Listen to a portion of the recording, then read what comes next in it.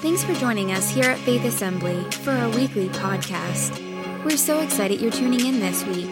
To learn more about our church, you can visit us online at myfaithassembly.org. Join us live at our 9 a.m. and 11 a.m. services, or connect with us on Facebook. Good morning again.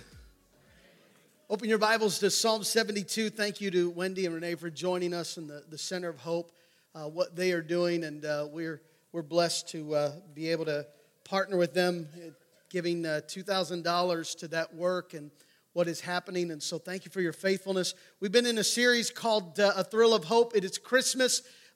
We are just days away, so if you didn't realize that this weekend was the last weekend before Christmas, you missed it. How many crazy people went shopping this weekend? I'm sorry, you're not crazy, you're adventurous. Adventurous people went shopping this weekend. As we're preparing the house, the meals, the gifts, the visits, I pray that our hearts as well would just prepare to make room for the King of Kings. And I want to talk about that today, this King who has come. We've been in this series called The Thrill of Hope, and if we were to sum Christmas up into one word, it's this, it's hope. And hope has come. Life without hope is just existence.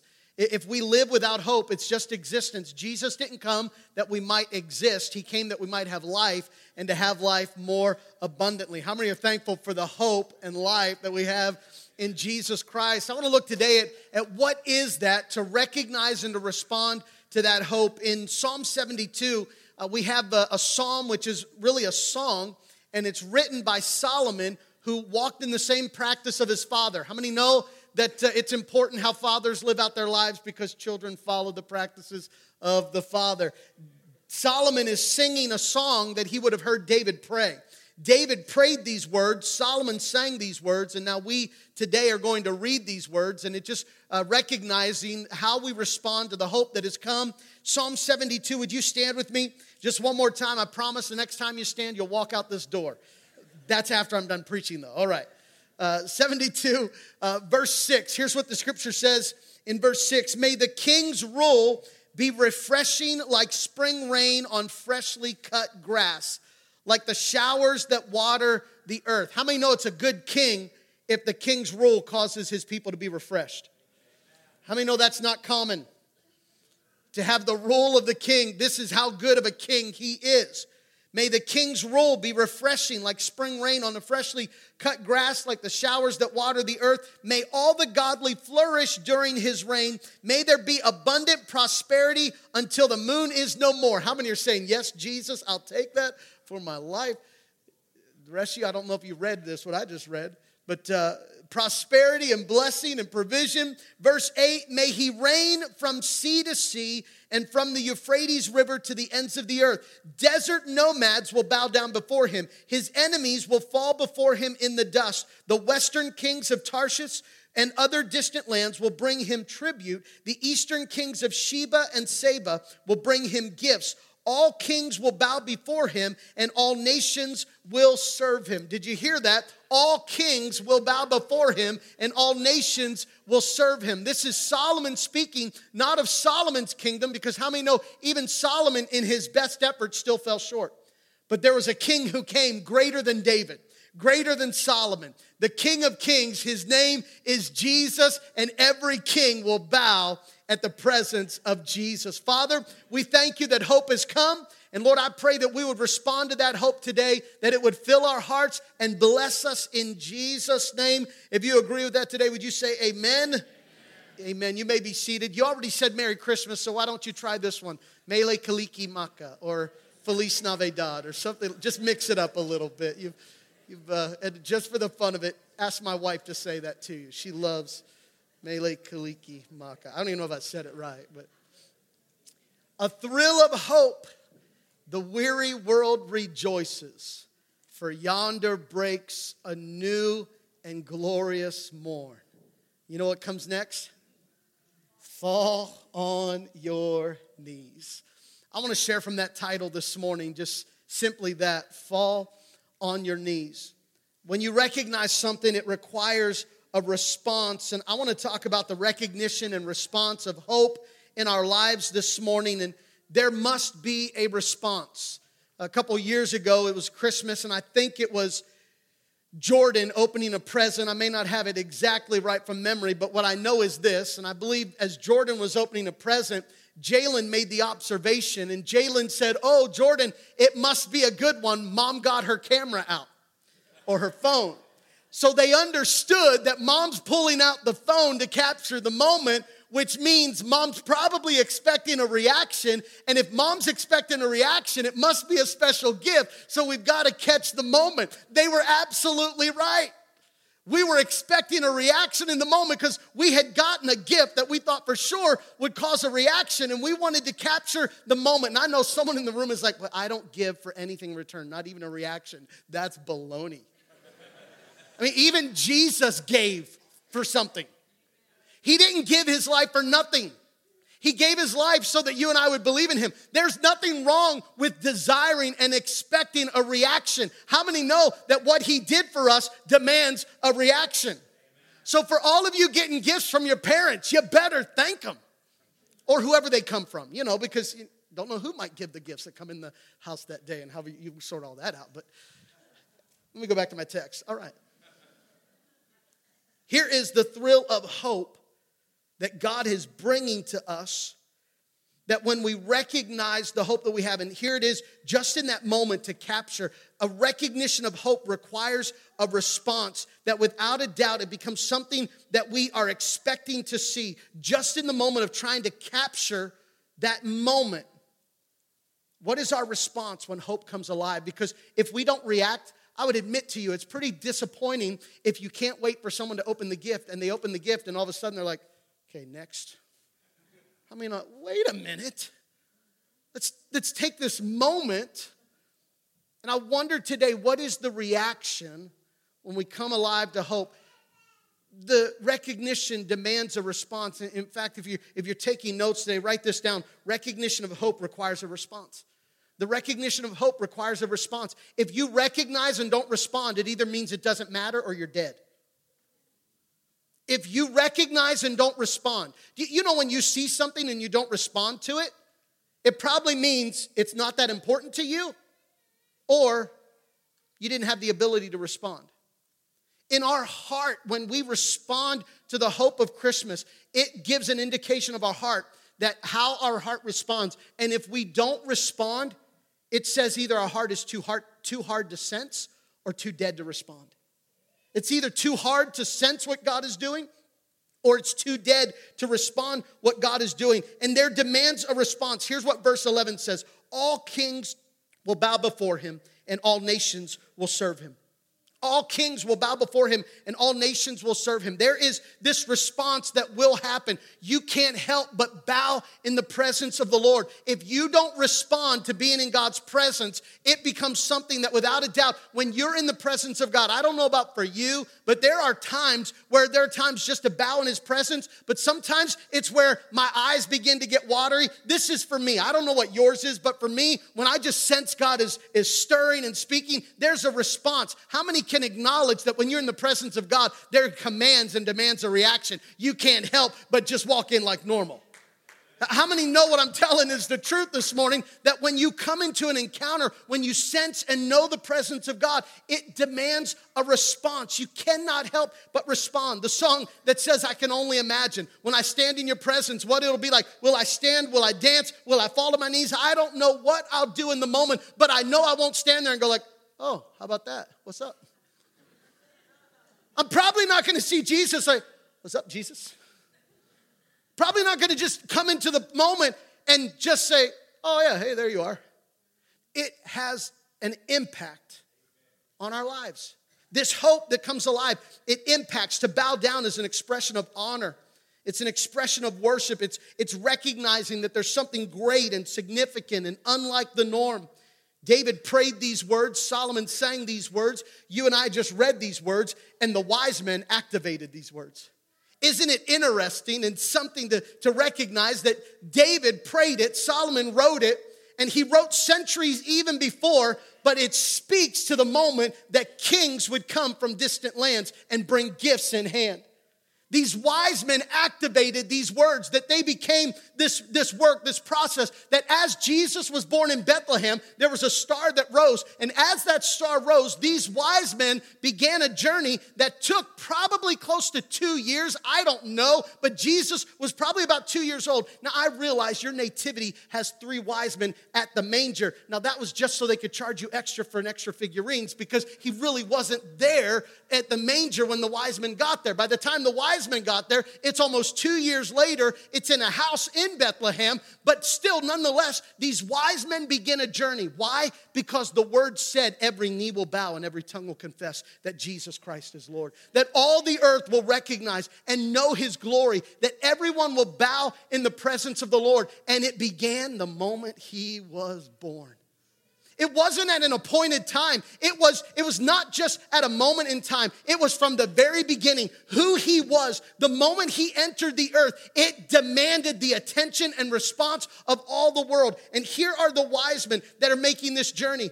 Matthew chapter 2 says this: Jesus was born in Bethlehem in Judea during the reign of King Herod. About that time, some wise men from eastern lands arrived in Jerusalem asking, "Where is the newborn King of the Jews? We saw his star as it rose, and we have come to worship him." Notice there are 2 points here. They said, we saw his star and we came to worship him. We saw the star and we were compelled to come and worship. We saw his glory and we had to worship. We saw who he was and we had to show up. We saw who he was and we brought something with us. We saw who he was and we traveled a far distance. We saw his star and we have come to worship. I wonder what compels our worship this morning. Notice the reason they came was all because they saw a star. They saw this star. But the interesting thing to me as well is this, that while the wise men saw the star, Herod shows up, or they show up at Herod's place, and Herod's like, I have no idea what you're talking about. Isn't it interesting how what seems so obvious to some people is so, what you talking about, Willis? To somebody else. That was a reference for only us older people. This whole young section doesn't even get it. That's okay. Herod is in the palace because the wise men know that there's a king. They knew to expect this. Balaam, all the way back in Numbers, which had been centuries before, said, I see him, not now, but in the future. There's a star that's rising out of Jacob. Guess what? That star was speaking of that star. They knew to look for the star. And all of a sudden, on that night that Jesus was born, there comes this star that gives the indication. They see the star. They began their journey, and they come to find the newborn king. And when they do, they go to the obvious place, the palace. But Herod doesn't have any words of information for them, because to Herod, he's like, what are you talking about? We've seen his star. What do you mean his star? Do you realize there's some people who are observant? Are there any observant people in the room? You know, the observant people are the ones who, like, nothing can get by them. Like, they see things. If you want to see if anything's in the house, you can ask me. Jody and I are this tandem. We've got this team thing down. If something's been misplaced and it's sitting somewhere that can be found, you ask me, because I can spot it like that. But if it's hidden and you need to find it, then you call Jody, because she's determined. She'll turn the whole house upside down till she finds it. I mean, she's able to turn the thing up. A couple days ago or weeks ago, whatever, I was walked through the garage, and Jordan had moved one of my speakers from the place it was to another place in the garage. And I said to her, oh, Jordan, that was smart to use that. She looked at me and said, Dad, how'd you even notice I did that? I said, I got eyes. I'm watching you. I know everything. I tried to convince her that I can see. There's observant people. Are there any observant people? Like, you can see what's happening. You know what's going on. And then there are other people. How many are you when you drive, like, your neck is rubber and you, like, side to side and you're driving and you see, oh, look what they did over there. Look what they did over. Anybody else know what I'm talking about? Who are the other people in the room? Okay, I've joined a small group of people. That's me. Jody's like, I don't know why you look all over the place. Just drive. I'm like, because you'll miss it. Did you see what's over there? Did you see what's happening? There's this observance that sometimes I wonder, how observant are we to God at work in our midst? Do we see what is rising among us? Or are we just caught among the everyday, the ordinary, which usually is wrapped up in our own agenda? And we usually miss sensing what God is doing because we're focused on our own agenda and our own critique and our own path. And instead of worshiping, instead of developing a heart of worship, we develop a heart of cynicism. Instead of developing a heart that rises with praise, we develop a heart that tears down with criticism. I wonder what comes out more, how great God is or how bad everybody does it. I wonder what comes out more, how wonderful our God is or how it ought to be done. I wonder if in the same place where God's glory is rising, we miss what God is doing, because instead of seeing what God is doing, we see from our own perspective. And when the wise men saw the star rise, Herod saw a threat rise. When the wise men saw a star was rising, Herod saw, I see a threat to my plan, my agenda, my way, my stuff, my thing. I see my stuff under attack. I see me not getting in this desire and this. What is it that we're observing? What are we seeing? When they saw the star that looked like nothing else, the Bible says, we saw his star rising. We've come to worship him. We saw his star, so we've come to worship. It reminds me of Genesis 28. Here is Jacob. And Jacob, of course, is the son of Isaac, the brother to Esau. And Jacob is running for his life. It's Genesis 28. You can read it and go back. I'm telling you the truth. Here is Jacob running for his life. And he's running for his life because he just stole his birthright from his brother. That's a whole other story in itself. If you thought your family was dysfunctional, you ought to see what God used in the Bible and the patriarchs. They had messed up lives. I mean, Jacob learned how to deceive because his mama taught him how to do it. I mean, the man wasn't the deceiver just on his own. I mean, his mother called him in and said, hey, why don't you put on this stuff on your body and make yourself look like your brother? And why don't you go in? Because your brother's about to get a blessing, but I think it belongs to you. How many know if you think God can't work in your family, look what he did in the Bible. There is nothing too difficult for God to do. That ought to make you feel better because you're trying to put the image of a perfect family together. Good luck. We all got issues. You don't have a perfect family. I'm sorry. Yes, you have a wonderful, perfect family. But what I mean is there's not one of us without blemish. Not one of us with everything all put together. Not one of us with it all just the right order. But this desire to see God work. And here it is. Jacob is running for his life and he comes to a place to camp out. He's not even prepared to camp because he uses a rock to sleep on. You know you're worn out and tired when a rock looks good. I'm going to lay down here and go to sleep. That's how tired you are. Like some of you right now in church. I'm just kidding. I have no idea if you're sleeping. I just believe you're praying. And the Lord is touching you in a special way. And I'm in agreement with your prayer. Here's this moment. He lays down, and then while he's laying down, he's running for his life because Esau says, I'm going to kill you. And so he's running after him. Jacob is laying down. He's sleeping. And while he's sleeping, he has a dream. And the dream is that the heavens open and a ladder is over top of him. And there are angels ascending and descending. And then he hears the voice of the Lord saying, I am the God of your father. I've given you this land. I've made you this promise. He says, I'm going to be with you. Jacob wakes up from the dream and thinks, that's a messed up rock. It made me think weird things. But he wakes up and realizes that it was God visiting him. And here's what verse 16 says. He woke from his sleep and said, surely the Lord is in this place, and I wasn't even aware of it. I wonder today, are you aware of what God is doing? Is there an awareness? Habakkuk chapter 2 says that as the waters cover the earth, so will the earth be filled with the awareness of God's glory. That there'll be a heightened awareness. I believe there's an awareness of God moving and God working. I believe he's doing things here, but he's not just doing things here. It's all across our world that there are churches coming together. There's unity like never before. There's prayer and desire. There is a desire to see God move, and it's not just here, it's all around. And I believe God is raising up and rising in our midst to do something significant. Do you see it?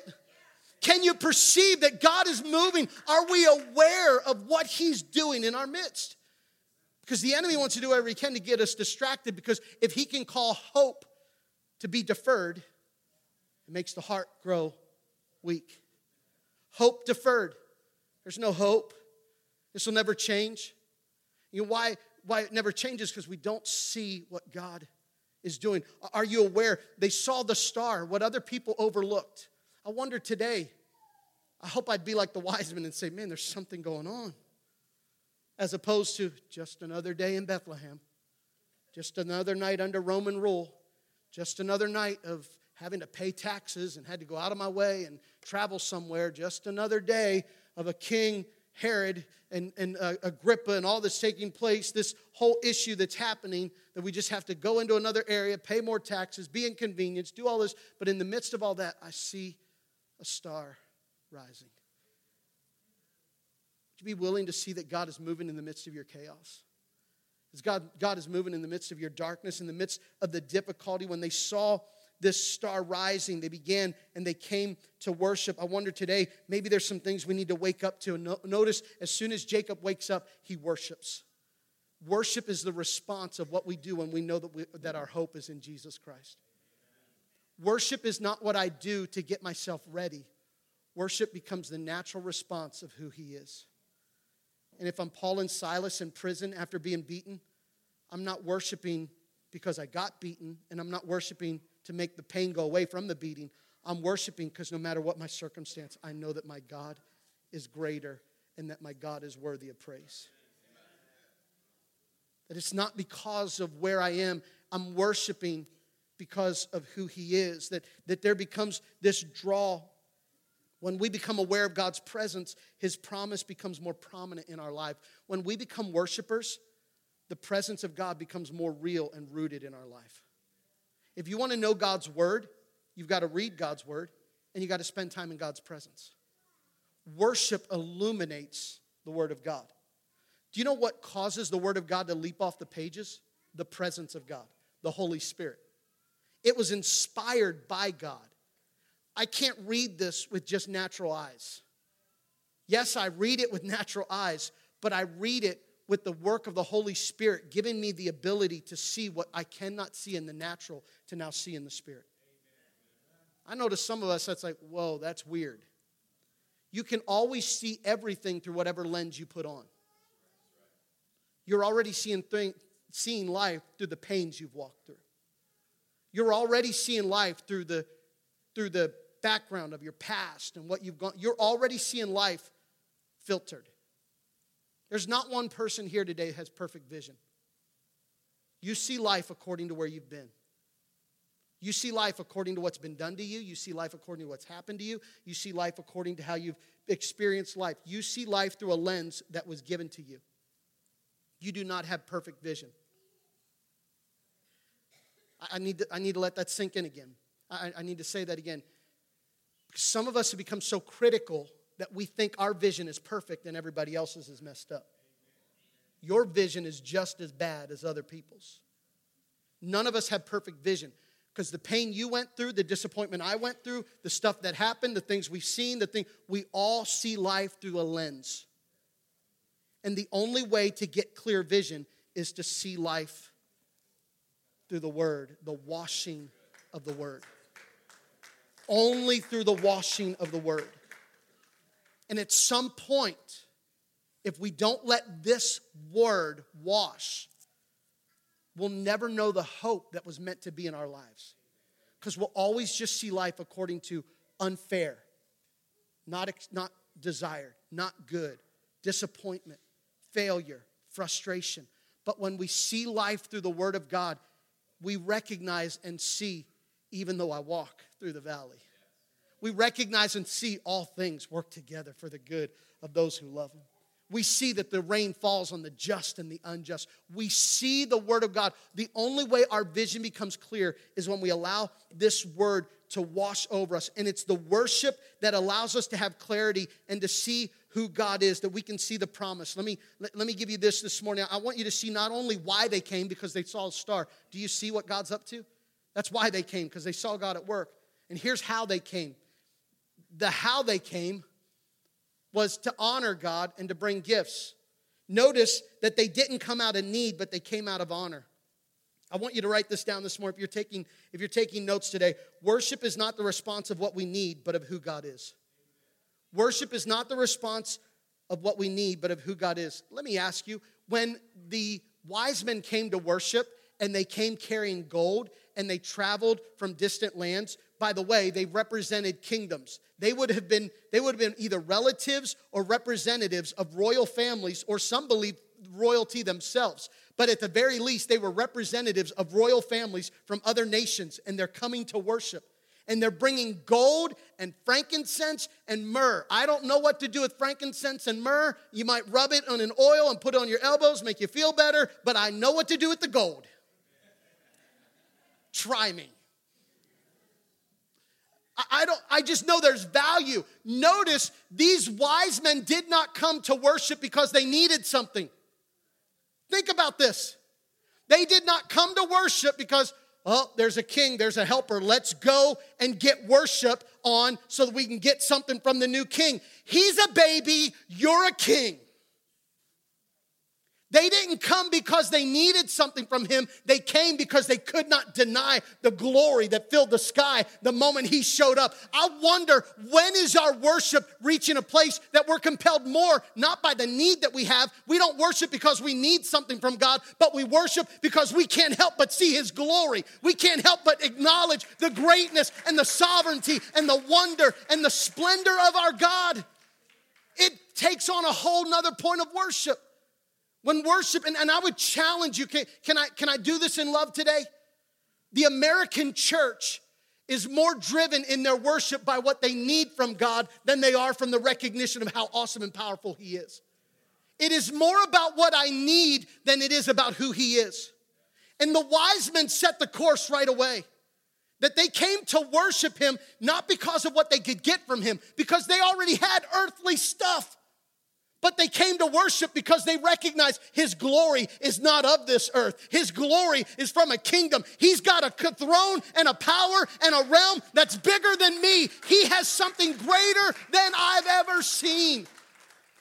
And when we catch that, our worship goes to a whole nother level. I fall on my knees. You know what? I want to be so observant that there are moments. I remember watching my mom. And there are times looking back now, I knew mom was going through something. As a kid, you don't know that. But mom was going through a place in life and difficulty. She had done foster care, and I grew up around that all my life, and there were just some difficult things happening. And I remember mom sitting at a red light in Hanover, Pennsylvania, in our long green station wagon. And I remember mom singing to a song that came on the radio. And while she's sitting at a red light, she just began to lift her hands. And a tear began to roll down her face. And I remember thinking to myself, we're not in church. But you know what my mom taught me? I'm aware of his presence. I'm in the car, but I know his presence. I'm about my day. When was the last time you just stopped and became overwhelmed? Hey, young person, you can walk down the hall in your school and sense the presence of God. There are times people walk by you and you know the hand of God is at work, and just sense, God, you're up to something. God, you're doing something. I don't want to see through the lens of the life that I had, the life that I've gone through, the pain that I want to see through the lens of your word. And your word says that you are a king, that the kings will bow before you, that you're greater than anything in this earth, that I want to see you in your glory and in your splendor. The hope that comes alive, that we're not motivated and driven by the need, but we're driven because of who he is. Listen what the Bible says in John chapter 1, which, by the way, January 6th, we'll start at 21 days of prayer and fasting. There's 21 chapters in John. So get ready, because as a church, we're going to read every day one chapter out of John. And during our week of prayer, our 21 days of prayer and fasting, we're going to say, God, I want to know you. Jesus, I want to know you like I've never known you before. So eat up and enjoy your Christmas, because we're going on a 21-day. Just kidding. However God would lead you. But for the first 21 days, the full weeks of January, we're saying, God, we're moving into more. More of your glory. More of your power. More of your presence. John in chapter 1, listen what John says. The Word became flesh and dwelt among us. Aren't you thankful for Christmas? That Christ came, he arrived. He was full of unfailing love and faithfulness, and we have seen his glory, the glory of the Father's one and only Son. Worship is a response to God's glory, and I want to encourage you today that we worship him because we have seen his glory. And here's the difference. If we worship because we see a need, the need will wear you out. Do you know one thing I've known about being compelled by needs? Is the moment I arrive at one need, it only opens the door to reveal another. Have you ever found out that when you chase a need, it just shows you that there's a lot more behind that one? And now you try to meet this need, meet that need, and you run after needs. How many know you get worn out because you can only go so far meeting needs? But I wonder if we've missed it, because here's the church today, and I don't just mean this church, I mean the church as a whole. We've said this already, be careful. I think the danger of the church in the last days is that we become more benevolent than obedient. That the church becomes more benevolent than obedient. We do good deeds, and we ought to do good deeds. The only problem is when we're motivated by doing good deeds and meeting needs, we get worn out. But when we're motivated by His glory, we get refreshed and refueled and filled up again. You know why some people, I'm tired of serving, I've got burnout, I'm tired of this, I got to take a break, I got to do, you know why? Because we're meeting a need, but forgetting, I don't serve to meet a need, I serve because I've been filled by the one whose glory is not of this earth. I'm not serving to meet a need. I'm serving to reveal the glory of who my God is. And when my purpose is about His glory, I get refreshed. But when my purpose is about the need, I get worn out. I get tired. Because the need just opens the door to another need, to another need, to another need. And we get meeting needs and we think we're doing the Lord's work, but you're not doing the Lord's work. You're just getting busy trying to meet needs. But can I tell you, the only thing that will meet the needs is when we see the glory of God and we connect to God's glory, it becomes a natural flow. My children are blessed. My kids, all three of them, are blessed. You know why they're blessed? Because they live under my blessing. My kids have not earned anything that they've got. Well, some of them have jobs now, so okay, they've earned that. My kids have what they have today because of me.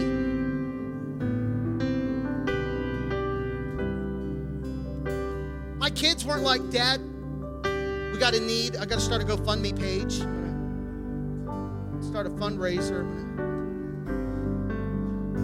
My kids come to me, and when we recognize, we come up with solutions. There are times that we teach how to have responsibility, what to do, but they know the needs are going to be met. You know why? Because they live under my house. What I'm telling you is that the reason they're blessed is because they're living under a mother and a father who is blessed, and blessing flows down. Blessing doesn't pour out. The church too much has been doing this when it needs to do this. When the glory, here's, I can meet the need and I should meet the need, but I'm gonna get worn out trying to meet the need. But you know what'll change everything? Is when I come under God's glory. And by the way, you're invited to come in it too. There's a God who has provision. There's a God of more than enough. There's a God that when He rules your life, notice what He says, that when the grass gets cut down, the rain comes and causes it to grow again. Why? Because He's saying in life, your grass is going to get mowed. Now, this doesn't mean like, oh, the manicured, nice stuff. No, when this happened in Scripture, it meant trampled down, eaten up, and going through tough times. Your life is going to get cut down. But guess what? There's a God who can replenish and cause things to grow, because He's the God who can restore and renew. He's not just the God that says, pour yourself out and I won't give you anything back. He's the God that says, when I pour into you, you can't help but pour out. And when I pour in, you pour out. It becomes this trickle-down effect that God blesses, and His favor, His provision. I want you to know, get close to God's people and you'll find God's blessing. This is not a prosperity gospel.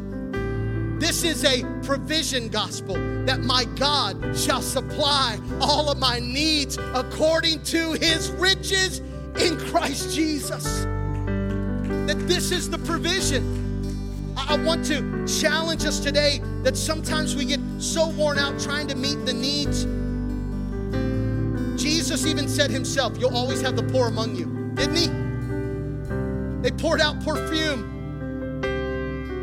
A woman pours out perfume, and some of them, Judas mainly, but Judas wasn't the only one. You could do a lot better things with that money. We still hear that today. Listen, money is not God's problem. Can I also say, money is not Fayette County's problem. Money is not the problem in Fayette County. We're standing under the wrong line of blessing. Money is not the problem in Fayette County. The problem is the same here as everywhere. Lordship. That's the problem. The problem is, who is the king that we've allowed to be on the throne? And what I want to say to us today is that we make room for Jesus.